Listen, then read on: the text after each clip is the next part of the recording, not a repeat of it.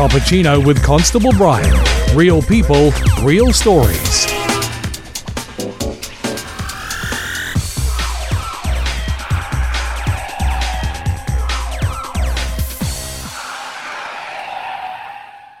So my guest today for the Cappuccino podcast has possibly the longest intro, and that's just full credit to her because that's the caliber of guest she is. So it's actually, I don't know if she knows this or not, but it's actually 30 years to the day since the 1991 Women's Rugby World Cup kicked off.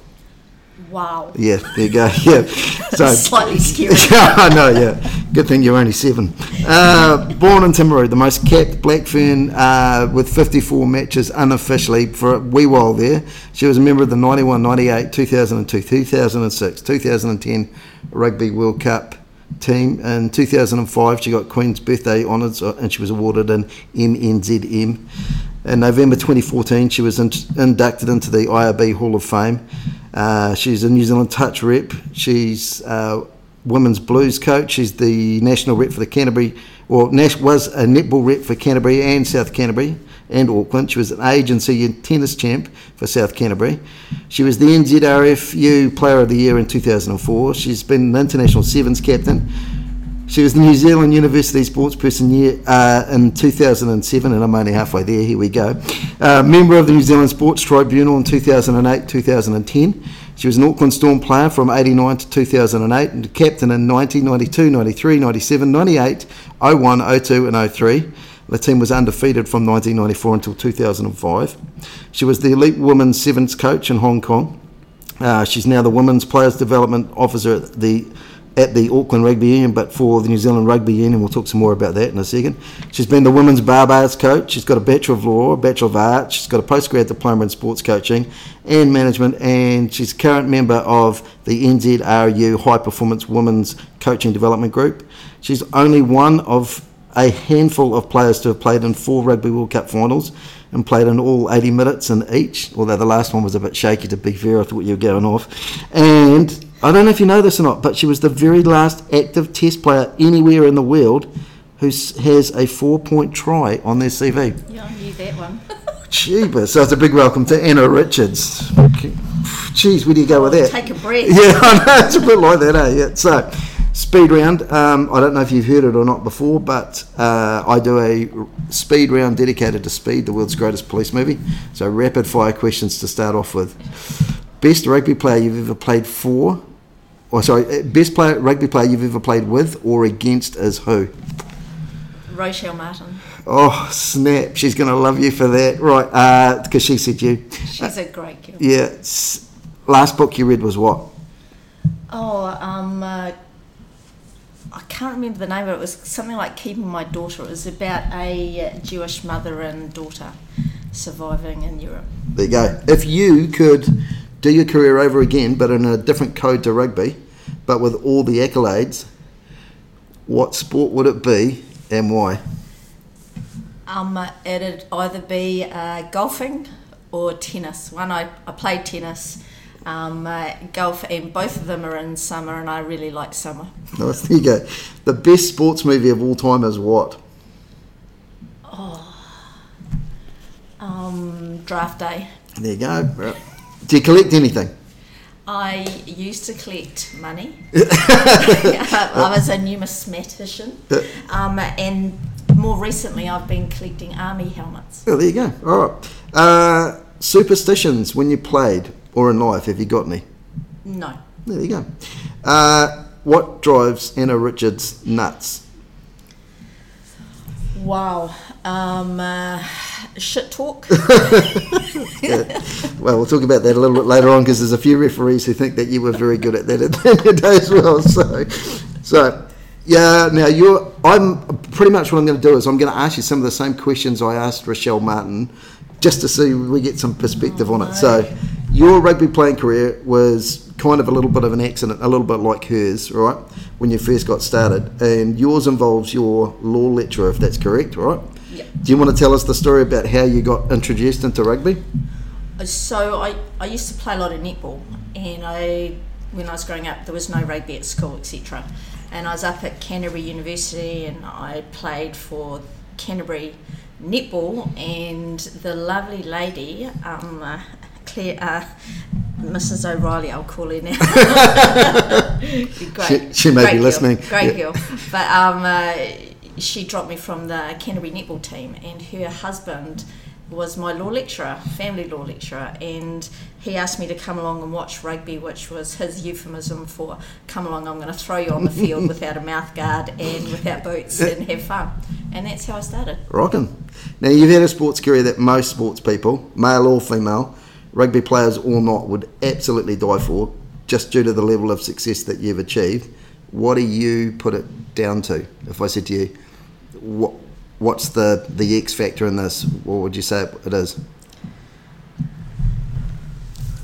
Look, I was good at working hard, and I think growing up in Timaru and playing for South Canterbury gave me a healthy disregard for losing, because we used to lose quite a bit when you played for South Canterbury, and I hated it, and I hated losing. And I got up to Canterbury and started winning a bit, and I found that I really loved it. Love winning, and I just wanted that to continue, and to be able to keep winning, you've got to work hard. Yeah, not wrong. And I have a reputation as being one of the hardest trainers I've heard about, male or female. Even now when I say to people, they're like, man, she used to train hard, she used to smash it.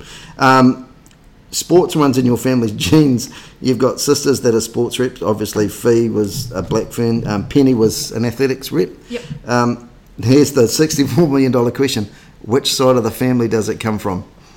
See, that's a tough one, because my mum played a lot of netball. Yep. And my dad was a hunter-gatherer, fisher, mountain climber. So I kind of think we got it from both. Yeah, there you go. All right. So from an outsider's view, and an early Blackferns ally, which I'm going to call myself, you and the rest of the team often got treated as second-class citizens. Rochelle gave us a great example of how you were meant to be playing the Wallaroos in 1995 before the AB's game at Eden Park, and it rained, and you guys got pushed out to a muddy bog in Waitakere. What's one of the worst, and I know that all of you girls can do this because I've had this conversation with you, what's one of the worst examples you can remember of being treated poorly as a female rugby player? I'll give you a great example of, and this was probably it was my last year playing rugby. We were at the 210 World Cup, and you'd think going to a pinnacle event, the NZAU would be organised. And we arrived there and they hadn't ordered the jerseys properly. So they only had 3 black sets. They usually go to World Cup with 5 sets. Yeah. Right, 5 black and 6 sets. So 5 black because you've got 5 possible games if you're playing in the final, and you have an alternate strip, 6. So they forgot to order properly. So they only had 3 black sets that actually fitted us. Okay. And properly, and then they had a 4th black set that didn't fit us at all, and it had really random shorts, like differently made shorts. And then we had a white set that fitted everyone properly, so we had 5 sets. So we got to the 3rd game, we were playing Wales, and they gave the jerseys out, and none of the jerseys fitted people. And the girls were going, well, what should we do? And they said, well, go to the girls who played the previous games with that number and borrow their t-shirt, which is just a no-no. Yeah, it's a sacrosanct. Because that's your World Cup shirt. You just don't hand it out willy-nilly. And so I ended up playing, and funnily enough, I was in number 21 for that game, and I was in like a 3XL shirt. It was massive. And so anyway, so we got to the semi-final. We played France, and we played in our alternate strip, and I don't think anybody ever realises we played at that because that was the only strip we had. There you go. And to save the black strip for the final if we made the final. Shocking. So, yeah. What do you think now when you can go into a sports store and buy a Blackferns jersey? Does it irk you or not? Because I know some representatives for our country look at it and go, not just Blackferns, but everything, like, no, you shouldn't be able to buy them, you've got to earn them. Nothing's great. Cool. Yeah, go for it. I want to see more people wearing Blackferns jerseys. Nice. All right, there's my first Christmas request then. All right, so now your era of Blackferns just narrowly, and this is the question that you always get, missed out on the professional era. Do you get bitter and twisted when you think about how much you could be getting paid now? Or would you rather be part of that incredible legacy that you and Martin and the Codlingtons and the Palmers and the Walls, etc., are? Well, look, don't get me wrong, I love money. Yeah. And rugby did cost me an arm and a leg, nearly literally. Yeah, I was going to say, yeah. But no, I'd never change, because it's always going to change in the future. So I'm very happy when and where and who I played with. All right. Do you think, because you're being a rugby development officer now, do you think that you would survive as a professional player, given the demands of the modern game? Mate, I'd survive. I knew you would. I knew you'd back yourself. There are demands, but like they're just exactly what they used to be, but they're getting paid for it. Boom, there we go. Knew that was going to be coming. All right. Is it funny to go into a dressing room or a coaching session and know that you are being viewed in the same eyes as maybe people that you and I used to look up to, sort of like Jock Hobbs and Hickory and the Fitzpatricks and the Shelfords? Is that kind of eerie when you do that? Yeah, it's kind of disquieting, to be honest, and it makes me a little bit uncomfortable. One of my girls in the HPU said to me yesterday, "Oh my God, Anna, I was reading about you and you're 56." She goes, "I thought you were in your 40s, thank you very much." And I was like, yeah, I've been there, done that. Nice, good work.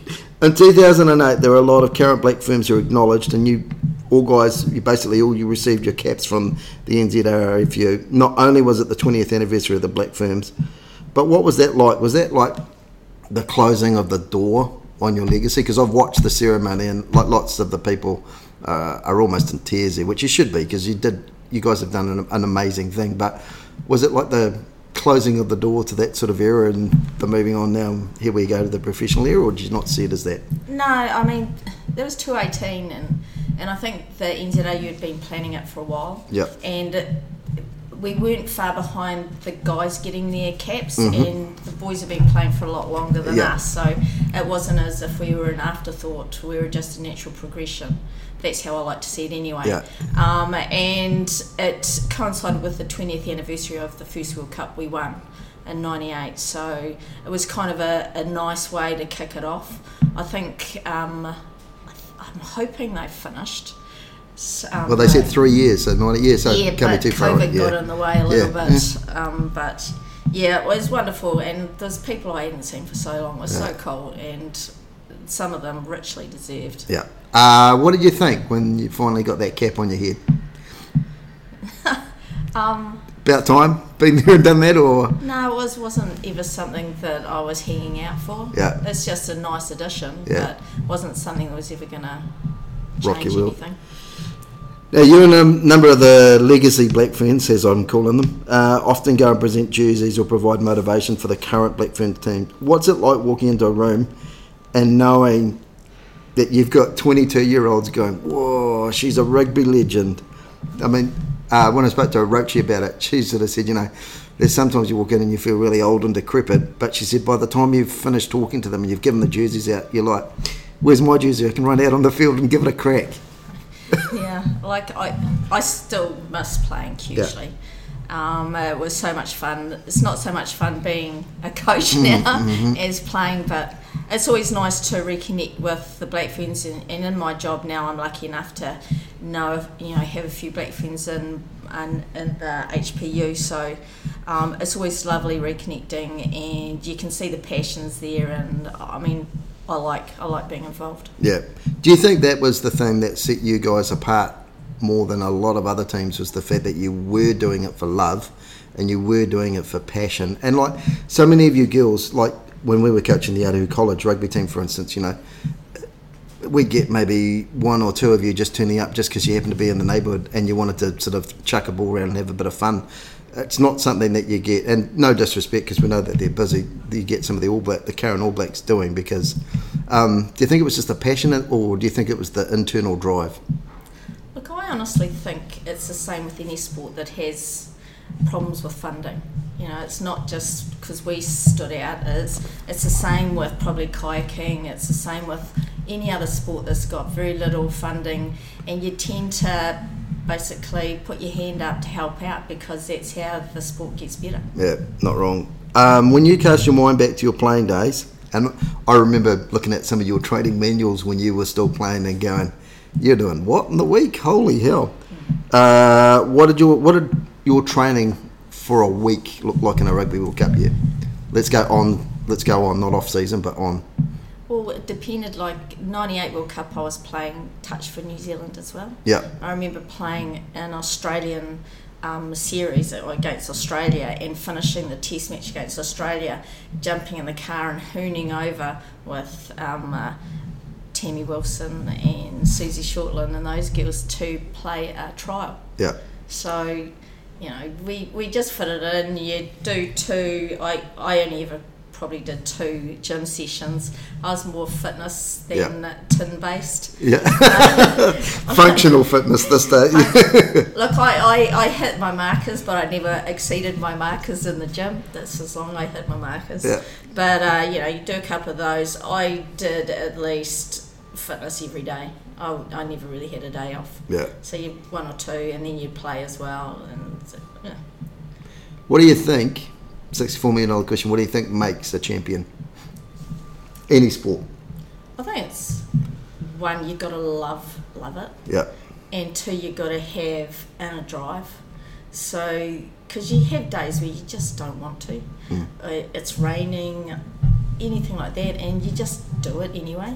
Yeah. It's the ability to do it anyway. Who was the sports person that you idolised as a kid? Oh. Yeah, you can't say Rochelle Martin because I know that. Yeah. That's a tough one. I know.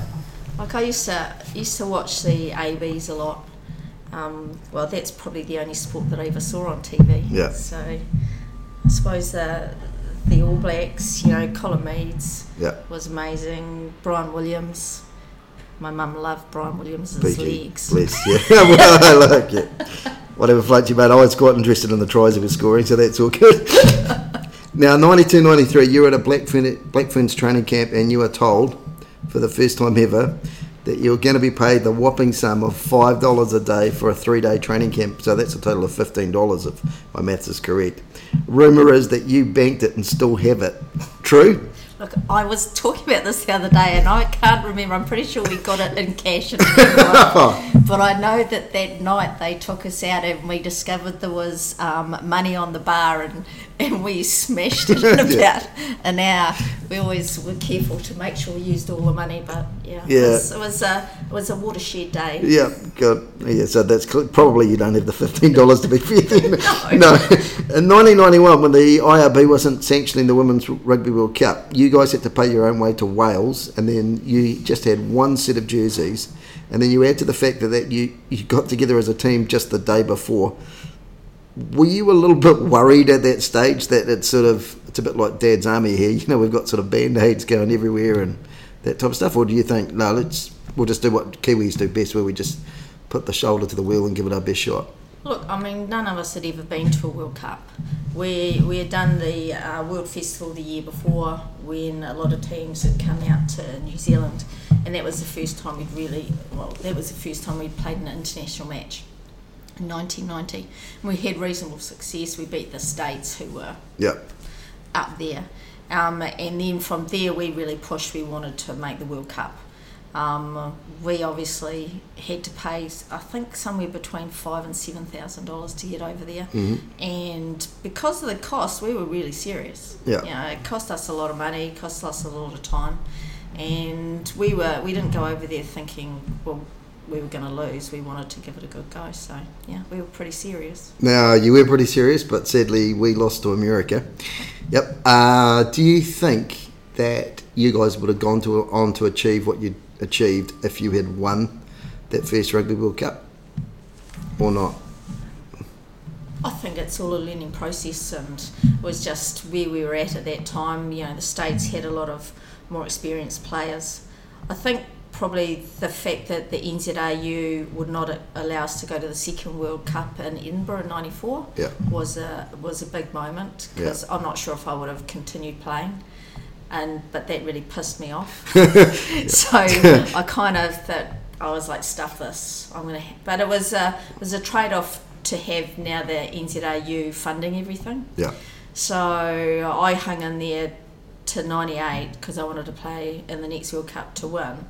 and then we won, and then it was like, oh shucks, I like this. Yeah. So yeah, it was. I'm going to stick around for another couple of years. Yeah. That's one or two. Yeah. So if you could change one rule of rugby, what would it be, and why? Because you get lots of experts sitting there and going, you know, if they change this rule, if they did this, the game would get faster or anything else. And obviously, there's lots of considerations you got to take in, your TV audiences and everything else. But what's the one rule that you'd change? I suppose. I mean, I was up in Hong Kong, and I coached sevens for a time up there, and the one big rule is the yellow card rule, and when you can get back on the field, because I think they give far too many yellow cards in sevens. Yeah. And you're not just off for 2 minutes, you tend to be off for over 4 because you can only come back on when there's a break of play. So I would make it that on the 2 minutes you can enter the field from under your goalposts. Nice. There you go. That's all right. Right, so the Women's Rugby World Cup in 2022, meant to be this year, but obviously there's something else going on. Is going to be a big ask for the Black Ferns. They're in front of a home crowd. There's going to be lots of travelling and everything else, and it's probably also going to be maybe the most major sporting event that we actually hold when we're all COVID free. Hear me? What do you think? Who do you think will be the teams to look out for, and what do you think is going to be the biggest hurdle for the Black Ferns to win the World Cup again? Yeah, I suppose the two big rivals are obviously going to be England and France. Yeah, those are the people they've tripped up on the last few years. I think the biggest hurdle is that there's been no international matches for the Black Ferns since 2019, and that's June 2019. Yeah. So they're hoping to maybe have some at the end of this year. Again, that's very up in the air. Yeah. So it's more basically getting into the swing of things, getting international matches under their belt. I think that's the big one. Yeah. Now, do you think that perhaps more than the All Blacks, the legacy that you and the Martins and the Codlings and everybody else has created, or that you did create through your sort of playing days, has created a pressure for the current team that they have to live up to? I mean, you guys, to be fair, you've got more of a winning record than the All Blacks have. So do you think that's a good thing or a bad thing for the current team that they've got this legacy of, or this culture of winning that they've got to sort of adhere to, because that's what has been and that's what's been before? Look, I'm not going to say it's a bad thing. Yeah. Because sometimes the culture of winning will make you win a game that you possibly may lose. Yeah. And I think you need to have a culture of excellence as well. So as long as that's a driver, but you know, anybody who's in the team now, they've got to drive their own culture. So it's up to them. So we may have a legacy, but I don't think the ABs now look at what the All Blacks of the Invincibles did. No. Because it's their legacy now, and they're just adding to the legacy of the jersey. And in a sad but true story, I actually had a police officer come up to me the other day who didn't know who Sean Fitzpatrick was. That's how odd we're getting in. Yep. Anyway, I know. So, your career finished when? When was your last official game? Can you remember? I think it was in 2011. I tried to play a little bit then, not particularly well. Yeah. I was struggling a little bit with my knee, so I knew then 2011 it was time to give up. And can you remember what was going through your head after you'd finished? Because a lot of sports people, they suffer major depression because they go, well, God, this is what I've been doing since I've been like 14, 15, and now all of a sudden, I'm going to be doing long walks because I've got a dodgy knee or something else. You can't quite hit the same sort of athletic heights. So can you remember what you were thinking when you came off and it was all sort of done? I mean, it was a kind of, I was never going to make a big fanfare of me finishing. No. And I knew it was kind of on the cards because I hurt my knee in 2010 at the World Cup. And what I was doing in rugby never changed, so I was still coaching my club side coaching at Auckland level, so none of that had changed. It was just the 40 minutes on the field. Yeah. Good, yeah. Things didn't really change. I was still working full time. Yeah. So I don't think it's, for me, it was the low that some guys have, which they're just finished and they're totally cut off and they're not involved in the sport at all, and I think that's tough. Yeah. When you came off after your last Rugby World Cup final, did you know that was it? You were kind of done with the Black Ferns or not? I knew that was my last World Cup, Yeah. and I was pretty sure it was the last time I played for the Black Ferns. But and I made sure I enjoyed that World Cup too. I said hello to everybody. I talked. I finished the games, and I was still chatting. And the manager was always chasing me to get changed because we were leaving. And I just wanted to soak up everything, because the previous World Cups it kind of been very focused. And this one, I went away to 210, not thinking I'd get much game time. Yeah. And that changed. And I was just like, well, you know what? I'm going to have the best time of my life here. I'm just going to enjoy everything. Yeah, and you did. Yeah, so in 2014, the IRB inducts you into the World Rugby Hall of Fame. So just for the listeners, so they've got some idea, that's before Richie McCaw, before Brian Williams, before Botha, before Horan, before Larkham, or Sir Graham Henry. What's that like? Well, to be fair to Richie, you're not allowed to invite when he's still playing. Yeah. So he didn't really have much of a shot there. But yeah, it was kind of cool that they inducted, I think, 5 of us women at the same time, and I was in a pretty special bunch of girls there, and I think I'm inductee number 84. Which is nice to be in the double figures.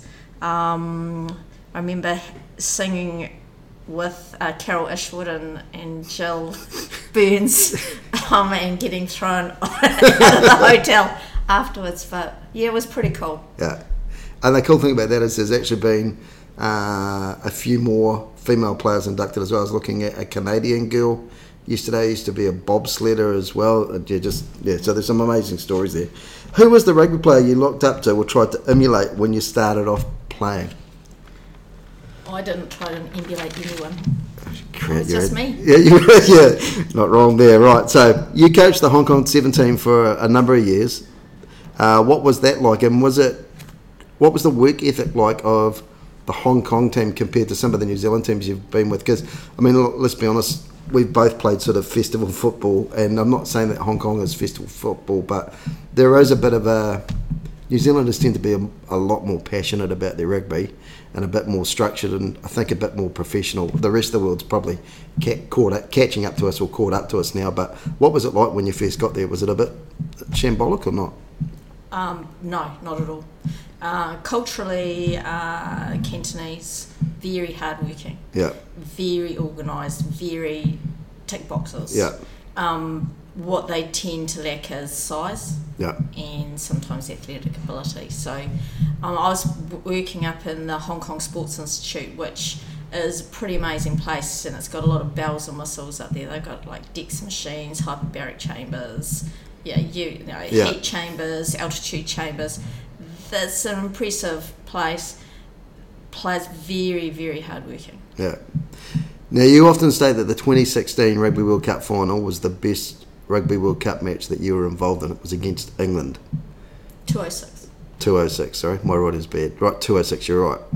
Now, you talk about the competition and the fact that they were throwing everything at you and you had to take it on board and then you guys would strike back and everything else. You thrive better when you're in a competitive situation. When you were playing for the Black Ferns, and there were often times that you guys would play teams and let's be honest, you'd dick them by 40, 50 points. Was it harder to get up for those games? I mean, because let's be honest, England has always been the rival of the Black Ferns, eh?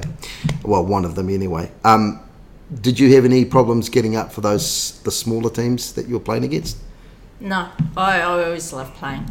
And it's always about the process. Like, even if you're playing lesser teams, it was always about trying to be the best you can be. Yeah.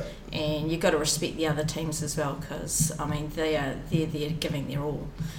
But definitely the harder the game, the more intense, the more fun I had. Yeah. It was, and that 2-6 final was awesome. Yeah. You know, because we weren't sure what the English were going to be like, because they were shambolic in the semi-final against the Canadians, and they nearly lost, and then they fronted up, they played awesome.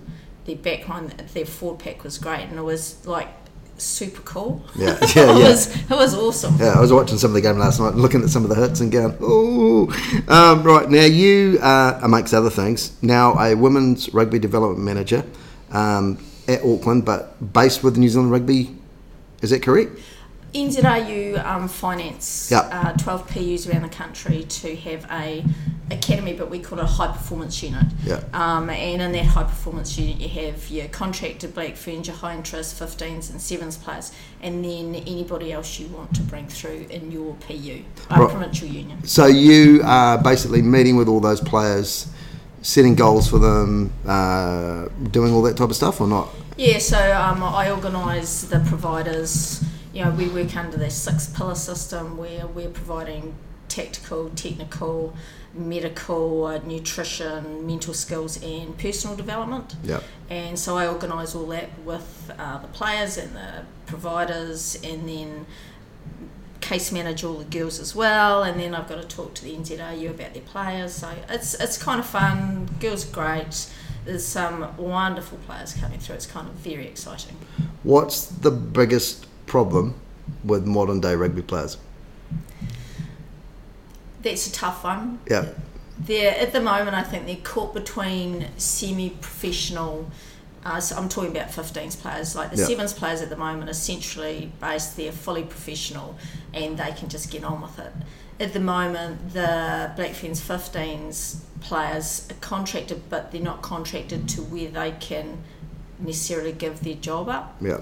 So they're stuck between a rock and a hard place, in that now they're expected to do all this work, but they still have to work, and then so it's a difficult time, and I think that NZRU hopefully in the future will increase their contracts so they can actually live off them. Yeah. How good does it make you feel though when you see Black Ferns on TV advertising stuff? I think it's great. Yeah. And there's some 7s girls, they've got like personal sponsorship for things, and they're promoting stuff. I think it's great that they've finally been recognised as a source of sponsorship and promotion from the financial and the commercial sector. So I think it bodes well in the future. Yeah, and let's be honest, the skill level, like even in your days when we were taking you guys, some of you girls out to the schools and everything else, you were constantly overlooked, but all you had to do was do a scissor move or a pass that nobody was expecting. The next thing you know, everybody was like, holy crud, she's got some skills. It's like, oh, she is a Black Fern. And like, what? Yeah, so what's the best piece of advice that you could give to an upcoming rugby player, male or female, who is keen to go pro or semi-pro? So that 15 or 16-year-old probably sitting there going, I'm quite good. I've been picked for my school's first 15, and they've just started to look at me for maybe a rep team. What advice would you give them? It's a good one. I tell them that it's easy to be TID'd, but now you've got to work on that. Don't just rely on talent. Yeah. You've got to work hard, communicate well. Yeah. Be on time. Yep.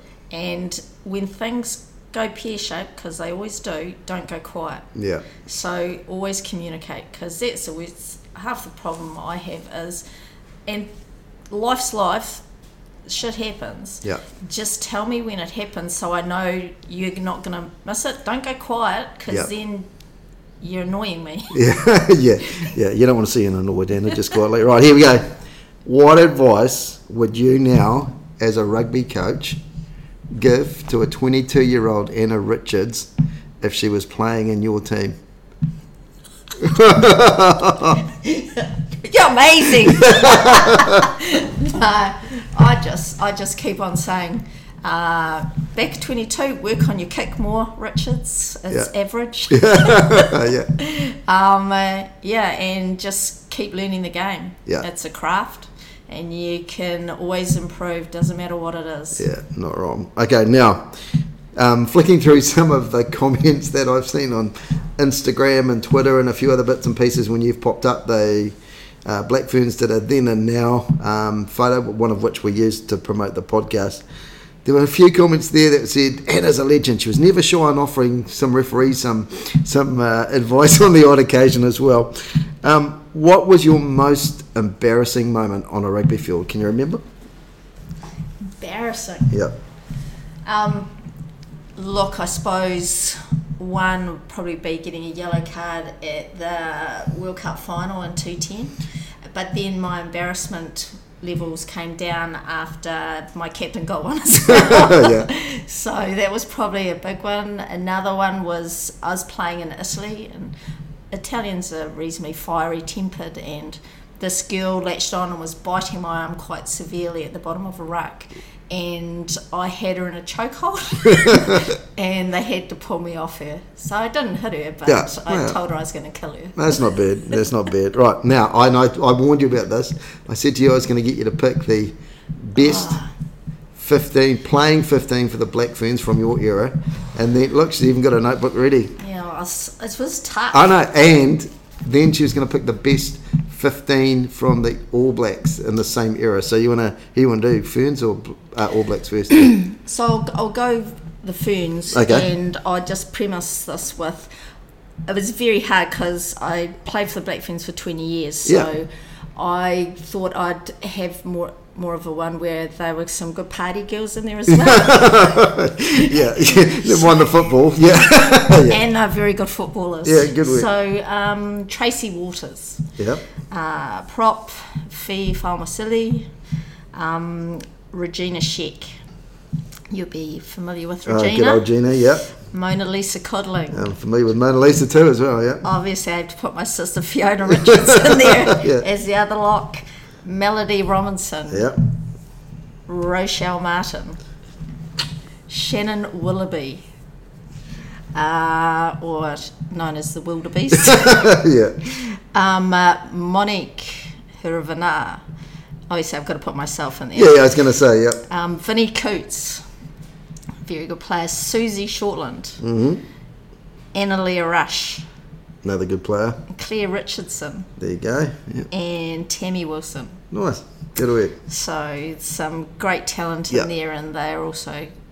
And to be fair, you, like you said, you played for 20 years, so you've missed some amazing players there as well. Yeah, you could. I struggled. Yeah, you could probably do that 3 times over. To be fair, that was the calibre of the girls that were playing. Right, now you're All Blacks from the same era. Yeah, so I'm going to go Olo Brown because I used to have muddy waters with him up in Ponsonby Rugby Club. Kevi Mialamu, good player. Carl Heyman. Yeah. Ian Jones. Brad Thorne, because no team is anything without Brad Thorne. No, not wrong. Michael Jones on the blind. Sir Michael Jones, yep. Yeah, Sir Michael Jones. Richie on the open. Yep. And I always want an 8 who can drop kick from halfway, Zinzan Brook. True story. The reason he can do that is because he used to play Gaelic football. That's all I'm saying, but carry on, yep. Graham Bishop, great halfback. Go Dan Carter, 10. Jonah, one wing. Naturally. Ma'a Nonu. Yep. Frank Bunce. Only, one, he's a great player, and 2, I lived in his garage. And John Kirwan on the other wing. There you go. And Christian Cullen, the mighty Pi Cockericky Express. Exactly, yeah. So there you go. 2 Sirs, and the rest of them are pretty good blokes as well. So, 10 years from now, what does the state of women's rugby in New Zealand look like to you? If you had unlimited funding, because there's been some exciting news in the last couple of weeks. We're going to get the Chiefs and a Blues game going on. It's not unreasonable to think that, I don't know, maybe in the next 3 to 5 years we'll have a fully fledged women's super rugby competition. But what does it look like to you in 10 years' time? Unlimited funding, unlimited resources, anything you want. How would you set it up? So I think we've got to expand our pathways a little more. So we've got to have some age grade players. So in PUs at the moment, you've got your 16s and your 18s. So I'd like to expand that into under 19 and under 20 Blues. So franchise based women's teams. And then obviously I'd like to expand that into that Super Rugby teams. And they play a competition here as well as Trans-Tasman. Mm-hmm. It'll be nice to involve the Aussies in there somewhere. I'd like there to be a New Zealand 20s and a New Zealand schools. And I'd like there to be a World Cup 20s for the girls. Mm-hmm. I think with the PUs and with the FPC, Farah Palmer Cup, we need more teams involved in that. So at the moment there's only 12 unions with women's sides, so I'd like to see more unions with women's teams in there that become part of the FPC. So and to have better organised underage competitions. At the moment they're a little bit ad hoc. So the under 16s might have a tournament, a 2-day tournament, and it's tough. All right, so last question for you. Well, second to last. In the last Rugby World Cup, we saw Japan basically go from being minnows, and let's be honest, they were 4 Rugby World Cups again. They turn up and it was like, I wonder if we're going to put 100 on them or not.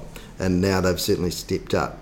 Who do you see, because you've got your finger on the pulse better than most have for women's rugby, causing the biggest shock and surprise at the Women's Rugby World Cup? Oh, that's a tough one. I know, it's a tough one. I don't think we'll have the big shock and surprise that the Japanese, and that Japanese thing was about 20 years in the making. Exactly right. You think back to 95 when we beat them 137-0 or something like that. So it took them a long time and an awful lot of money. The minnows around the world don't have that money that the Japanese threw at their men's team. However, I suppose you can't ever discount Fiji or Samoa. There's a lot of natural talent there. I know that Fiji are throwing a bit more money at their 15s game. So that may eventuate. Again, the qualification hasn't finished for the World Cup next year, so we'll see who actually qualifies in the last 3 places. If and when those matches happen. Here's hoping. Okay, right, so last question for you, and this is a question we always ask all our guests, and it's this. The day of reckoning has come for Anna Richards, and you are lying in your casket.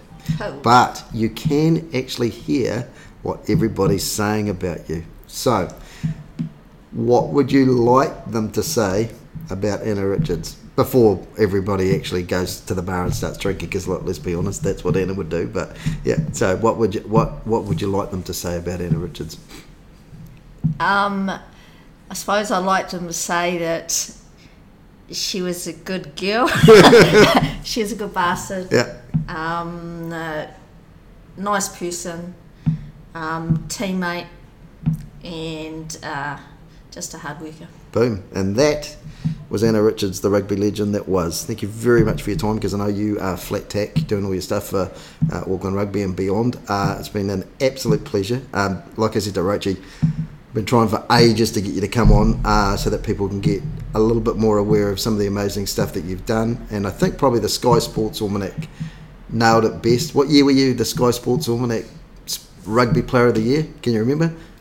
2004 maybe, I think. We used to have 4 or 5. But it always sticks with me. It says that, if Anna Richards was a man and she was walking down the street, she would be mobbed and idolised very much like Jonah Lomu was. So if you have no idea who Anna is, go and have a look on YouTube. Watch some of that. It's not quite grainy footage yet. I don't know. No, it isn't. It's not that bad. But go and watch some of the footage and see some of the amazing things that the Black Ferns have done. And more importantly, make sure that you support the Black Ferns as well, because probably more than the All Blacks and more than some of the other teams, they need the crowds and the people coming in to watch their games so that the rugby union gets the fact that women's rugby is important for everybody as well. Thank you, Anna.